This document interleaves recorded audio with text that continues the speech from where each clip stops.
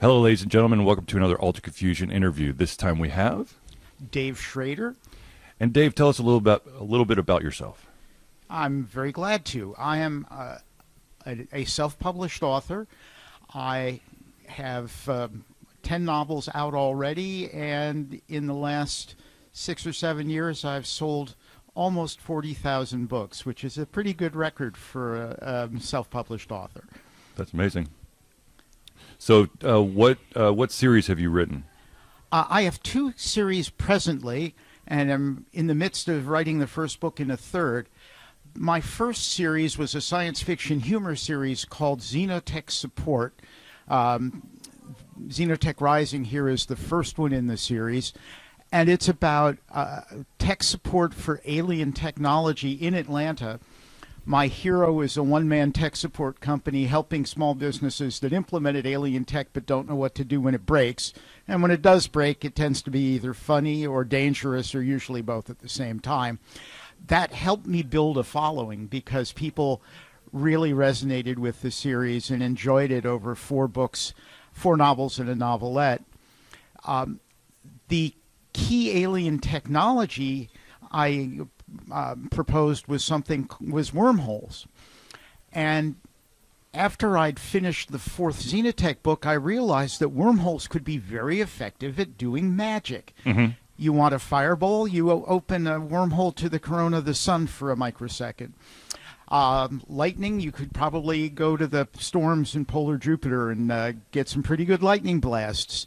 So I figured out a magic system based on wormholes, which they call in the magic system congruencies, because they make 2 points in space congruent. Okay. And that's where I started with the Congruent Apprentice. And I started writing a trilogy, Congruent Apprentice, Congruent Wizard, Congruent Dragon. And then my mind at the end of Congruent Dragon ended up opening things up for a whole other trilogy. And that's been a lot of fun. It got me an audiobook contract, and so all my fantasy novels are out on audio. So it's been a great ride. So what's some of the inspiration behind both of these series? Well, the science fiction humor is tied to the fact that I worked as a chief information officer for 20 plus years. Mm-hmm. And if you can't find the humor in IT, you have no business being a CIO, because it's self-evident just trying to survive in that kind of role. And I look at what Dilbert and such have been doing with tech support, and I thought that was almost shooting fish in a barrel. I tried to do stuff that was a little more sophisticated. It was also kind of fun to have a chance to get back at a CFO who was a particular pain in the butt by making him one of the villains. So, people write for lots of reasons, but my readers seem to have really enjoyed it. I could personally attest to having, after leaving a company, utilizing a clueless boss as one of my characters for a short webcomic that I've been drawing. So I could totally relate with that. Good for you. Yeah, more power to you. That's neat. And so that was the beginning. And then the fantasy series looked to the small rural Pennsylvania area where I grew up that's completely surrounded by mountains. Mm-hmm. In the real world, it's called the Cove, but I called it the Coombe, which is sort of a Welsh word for the same thing. Mm-hmm. And it was basically a kid who is coming from the sticks who doesn't know what he doesn't know, and so he can do magic that other people can't because he doesn't know he shouldn't be able to. Mm-hmm. And so that's a lot of the fun of it. So what advice would you give to an indie writer starting on their very first story? Just get the words on paper and take people on a journey with you, because part of what's important these days to be a successful indie author is you have to have readership, people who want to see your next book or what they want to follow you. Mm-hmm. So you need to start building that relationship with either, with potential readers from day one.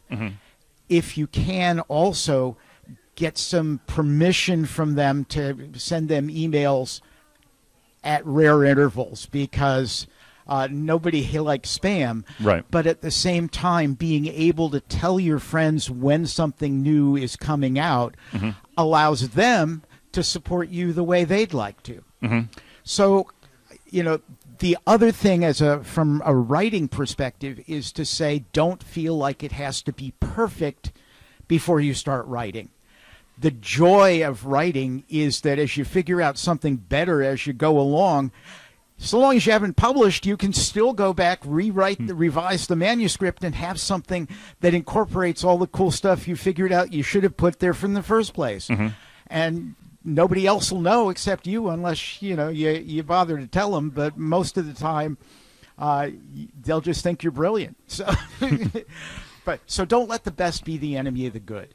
Okay. And so, where can people go to find more information about your series and yourself? What I recommend is to go to my primary website, which is Dave Schroeder, SCHROEDER. It looks like Schroeder.com. You can see it here at the bottom of the books. DaveSchroeder.com has information about both my series and some biographical information on me and how to buy any of the books if you'd like signed copies. You can also go to Amazon and Kindle. So, cool. Well, thank you for taking time to do this interview. The best of luck in your upcoming third series. In my third series, yes. That's I played D&D when I was in college, back when we only had 3 little folded paperback books. And so this next series, called The Guardian Keeps, is an homage to the old days of D&D, and I'm 65,000 words into the first book and expect to have it out in second quarter.